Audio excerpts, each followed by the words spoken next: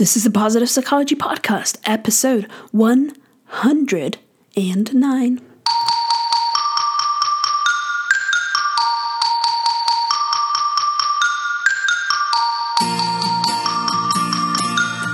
Welcome to the Positive Psychology Podcast, bringing your earbuds the science of the good life.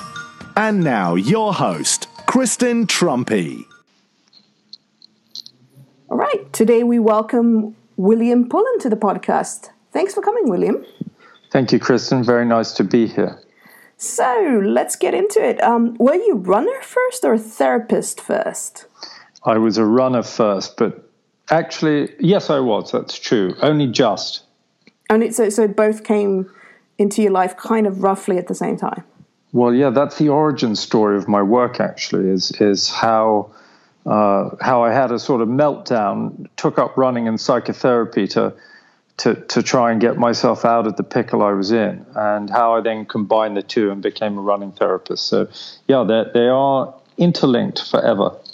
Oh, wow. So you never really did, whatever conventional therapy, the kind of therapy where people imagine you're just sitting there and, with the client. You never did that? No, I still do that. I do two kinds of therapy. I practice just some inside and some outside. I don't mix the two up. People go down one path or the other. Oh, okay. So there's never the case that people sitting there and then suddenly they're like, oh, maybe it will be better to shake it out. No, I don't. In therapy, we're always talking about maintaining the frame. I don't think the upside outweighs the possible downside.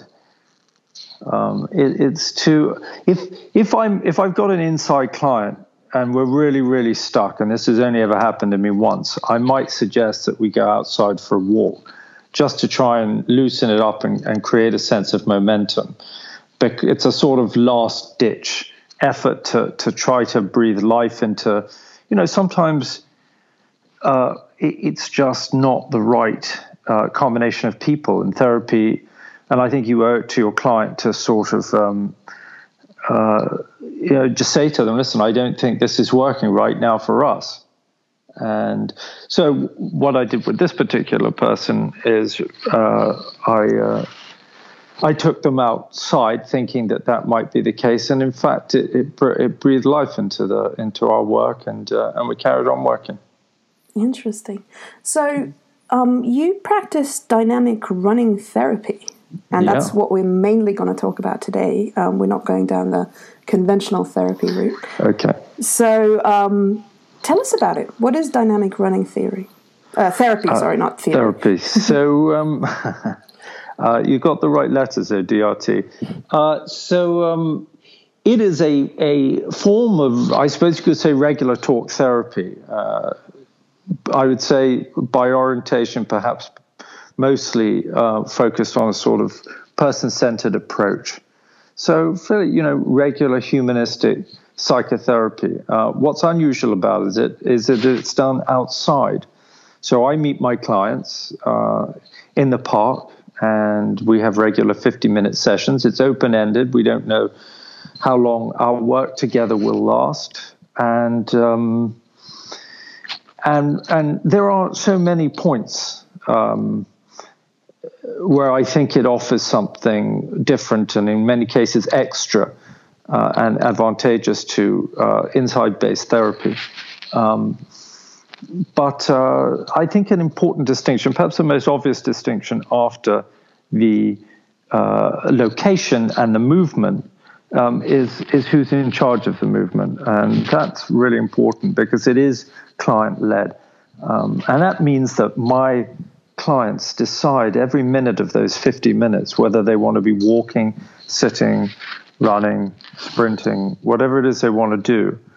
I follow them, and in that way I can see where they're at, and I can watch how their movement changes according to the conversation that they're having.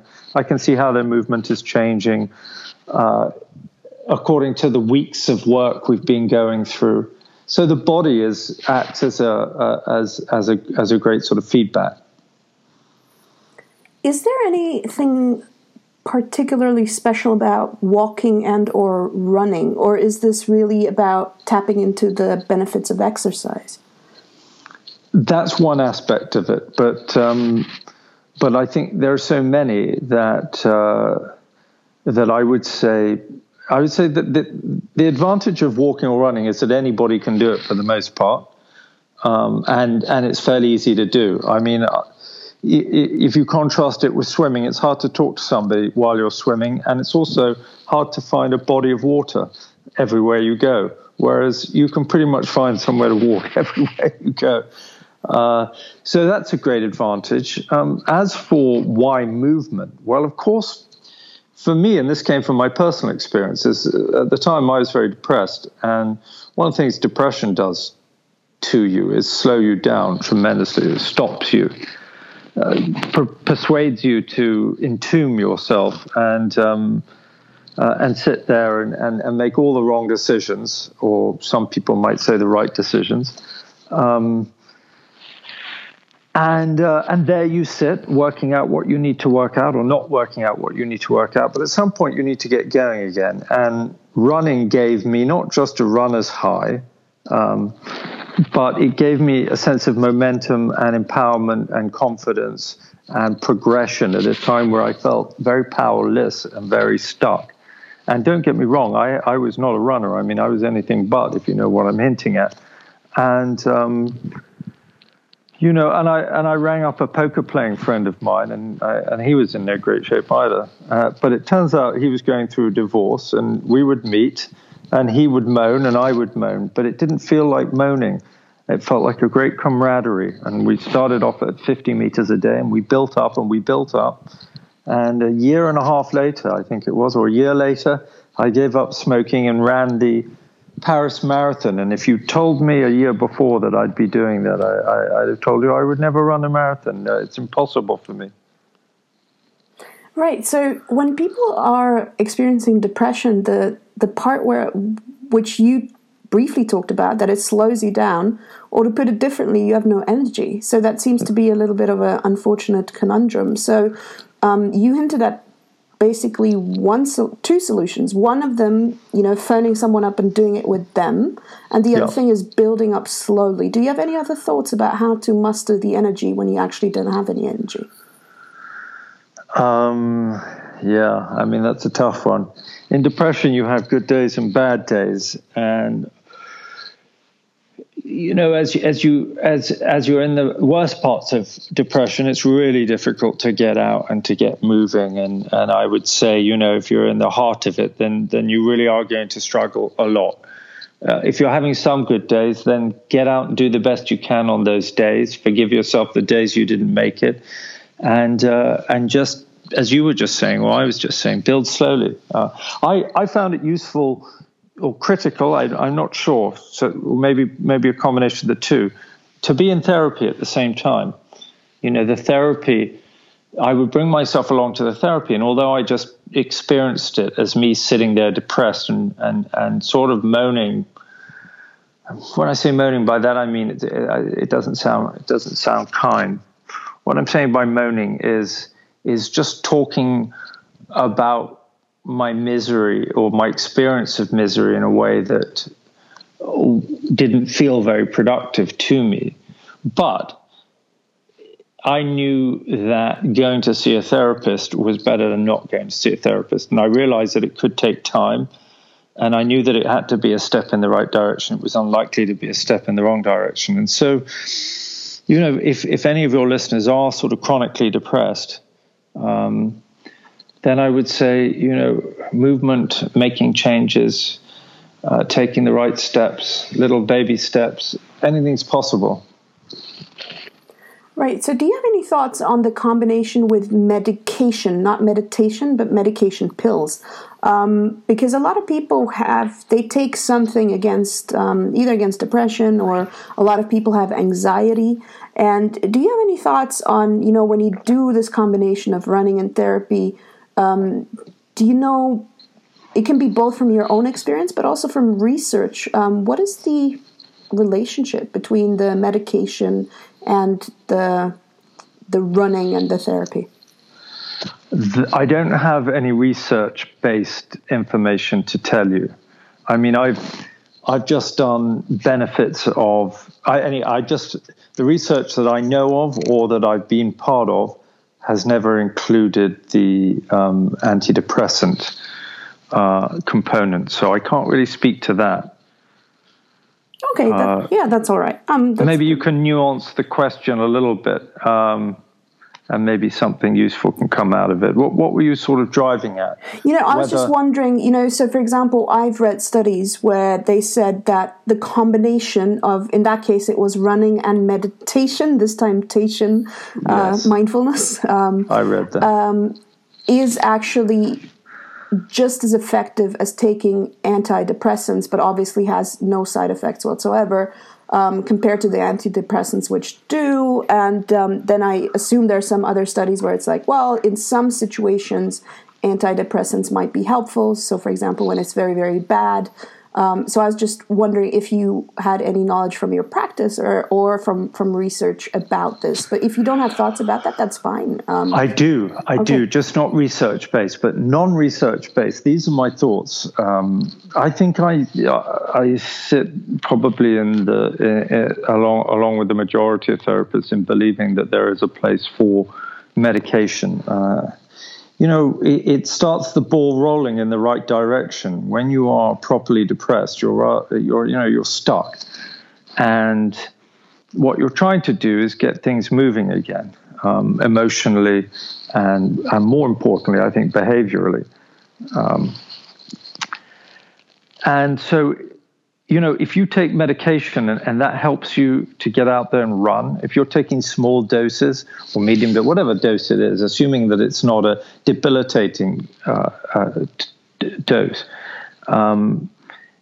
if it's helping you get out there and run more often, then I think the upside of the running and the sense of progression and momentum and confidence that gives you, I believe, it far outweighs whatever side effects there may be from the medication. So that's why I'm for it. Like most therapists, once you get somebody moving a little bit and in a place where they can think and emote and envisage and dream and start looking forward, then you can start talking about taking them off the medication. But if they're in an absolutely hopeless place and you can't get them out of the flat, then I think medication.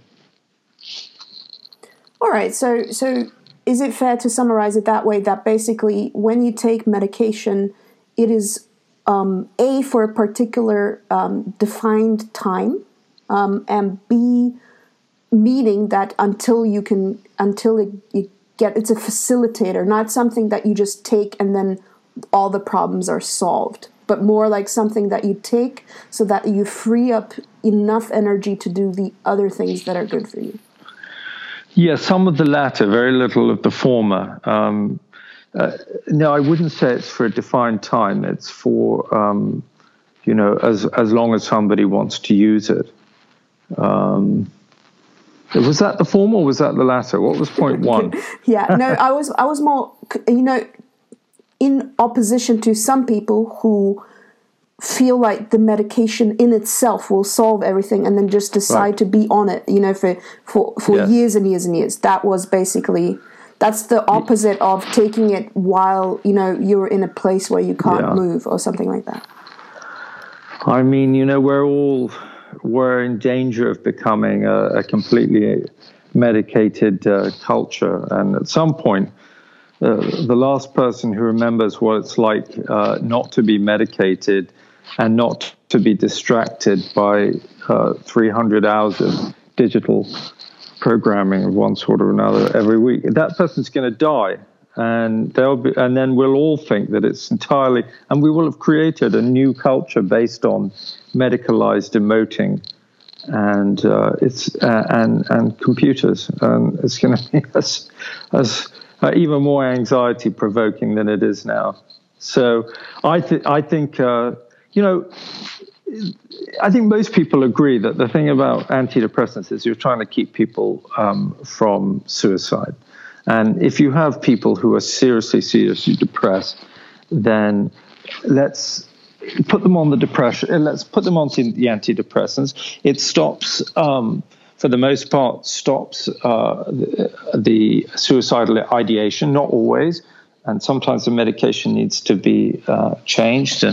But for the most part, there is a way forward, a better way forward, using medication for those groups of people.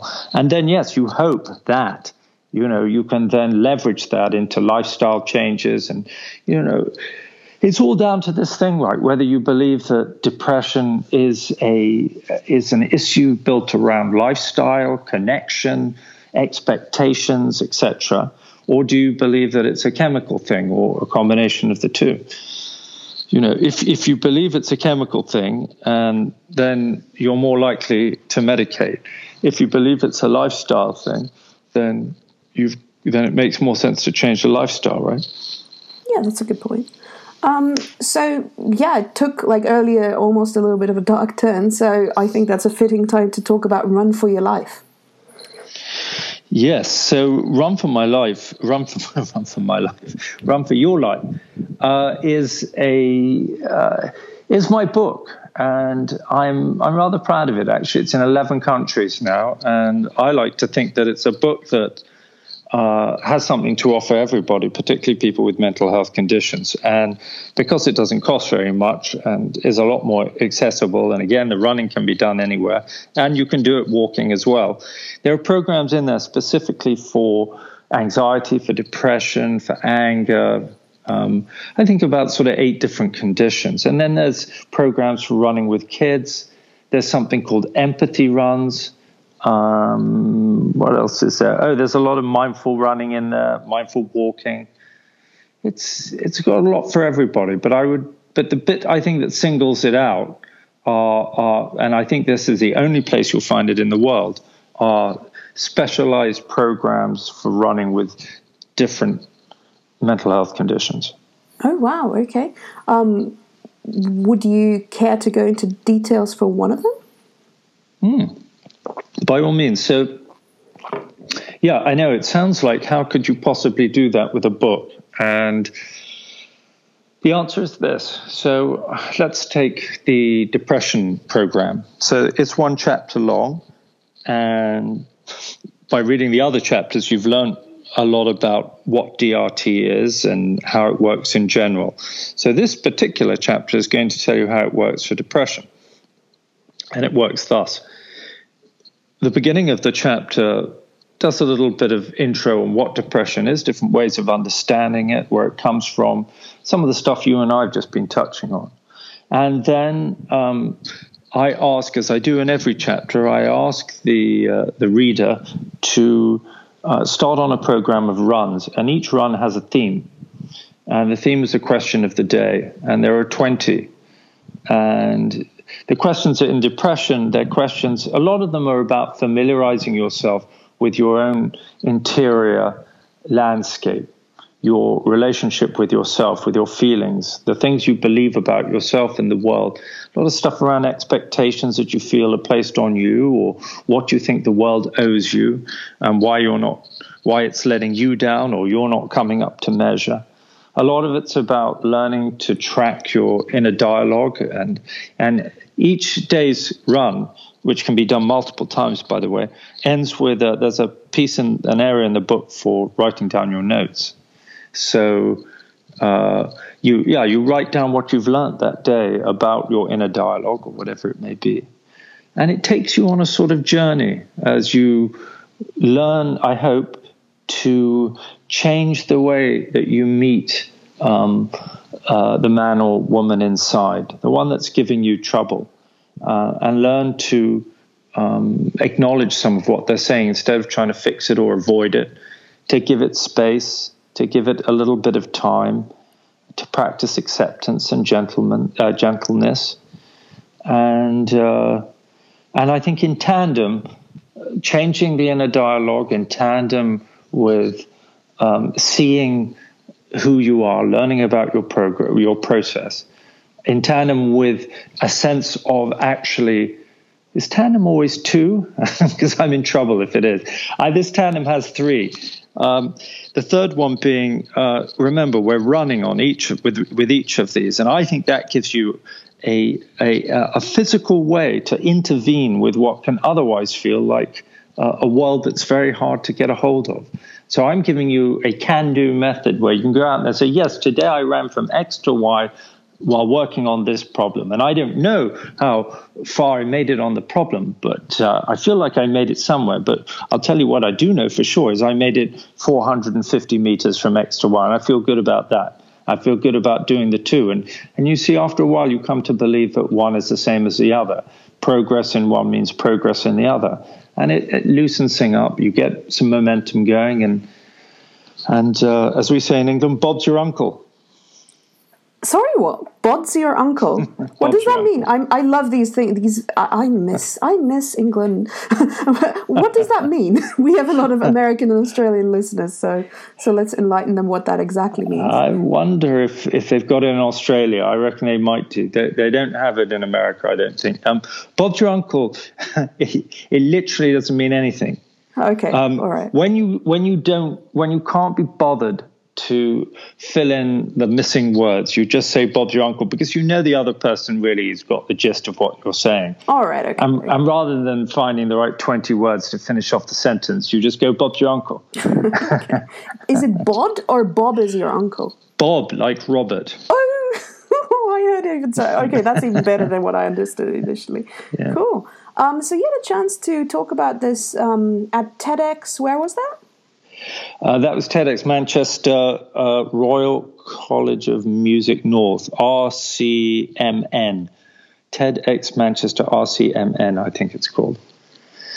Yes, I did a talk there earlier this year, which was very, very exciting, slightly nerve-wracking, as I'm sure it is for everybody. I talked about my journey to becoming a running therapist, much of the stuff I've mentioned here today.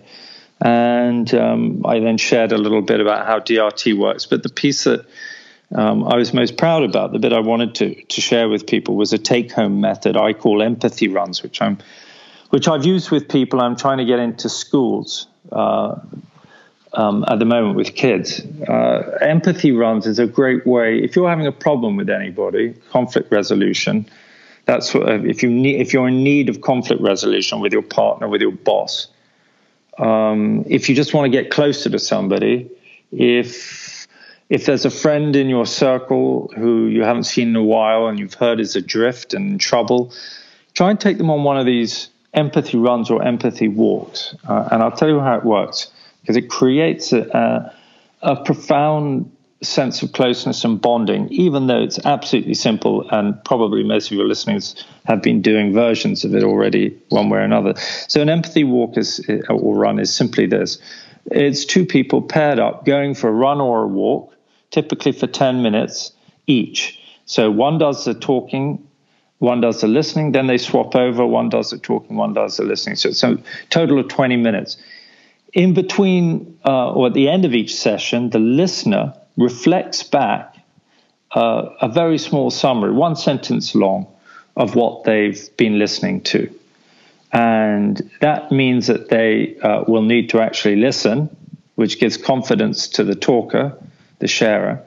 And of course, it also means that the sharer feels listened to after the process and during. And so the most important part about this is that you pick the subject you want. You can change whatever subject you like.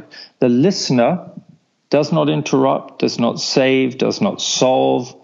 They are not there to be a comfort. They're not there to be a therapist. They are there to share on a journey, and that's it.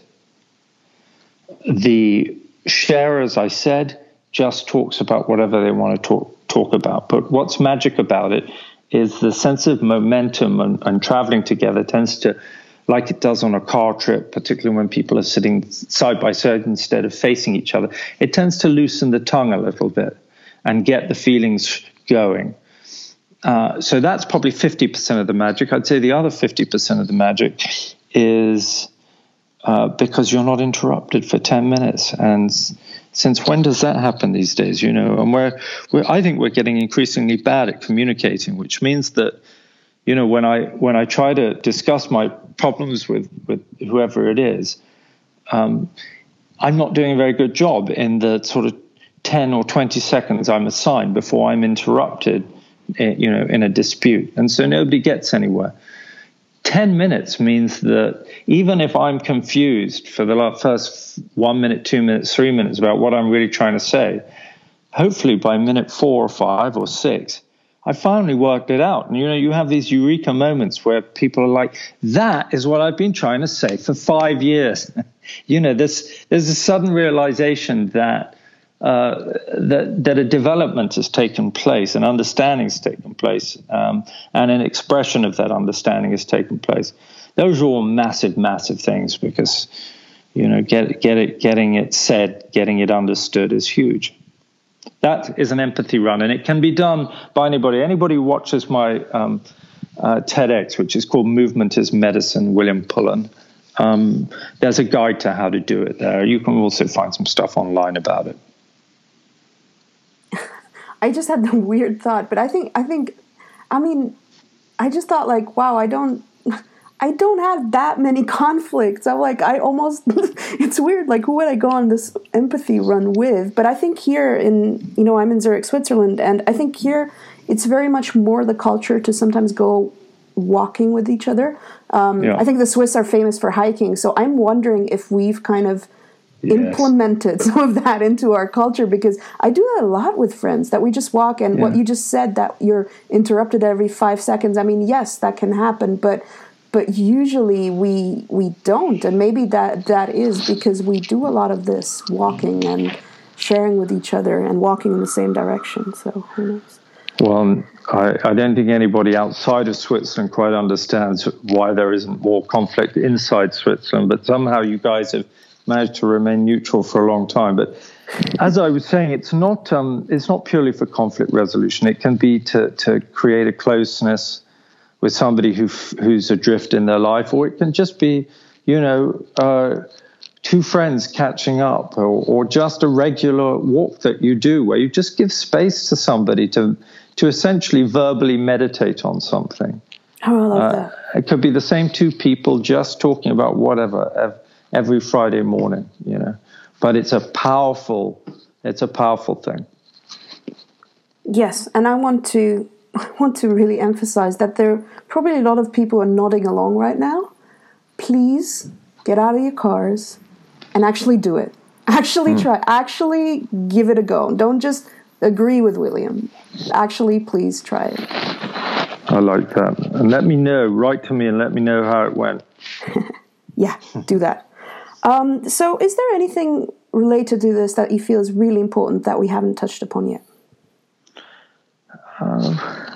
In terms of what we've been discussing, I'd say that, for obvious reasons, I'm obsessed by movement. I think life is for living. That might sound a bit facile, but if you want to feel alive, then live, and living means doing things. And for most people, not everybody, it means living a life of variety and expression.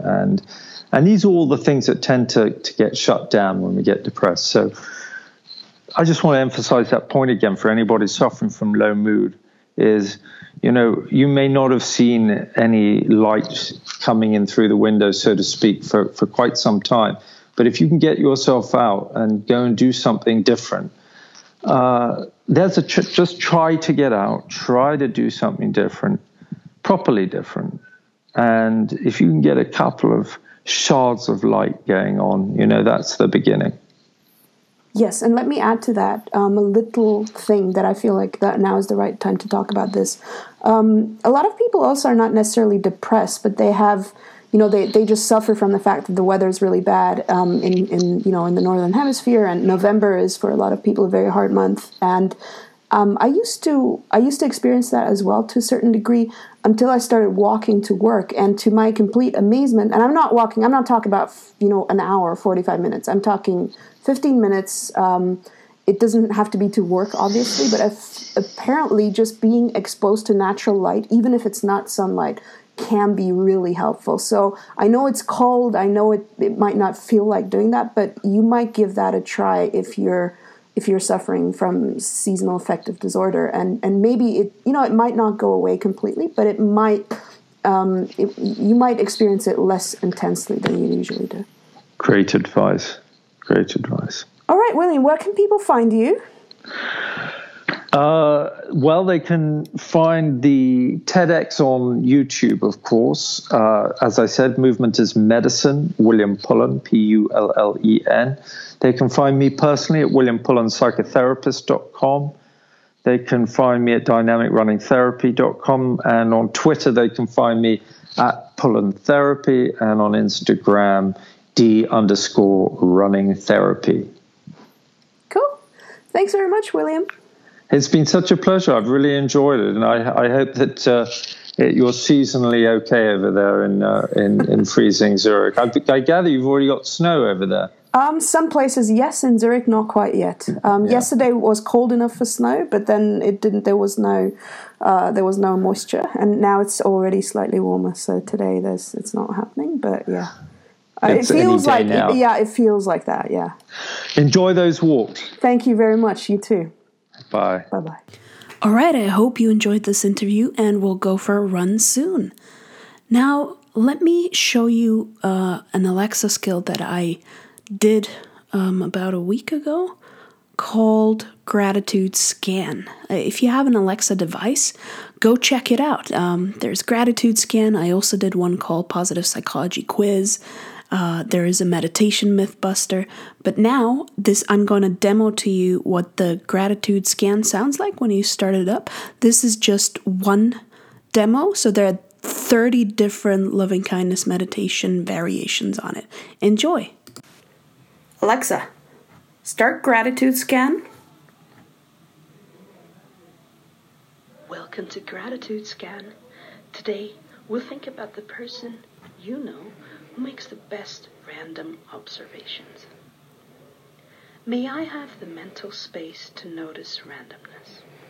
May I be open enough to notice. May I be tickled by oddness. May this person be delighted by randomness.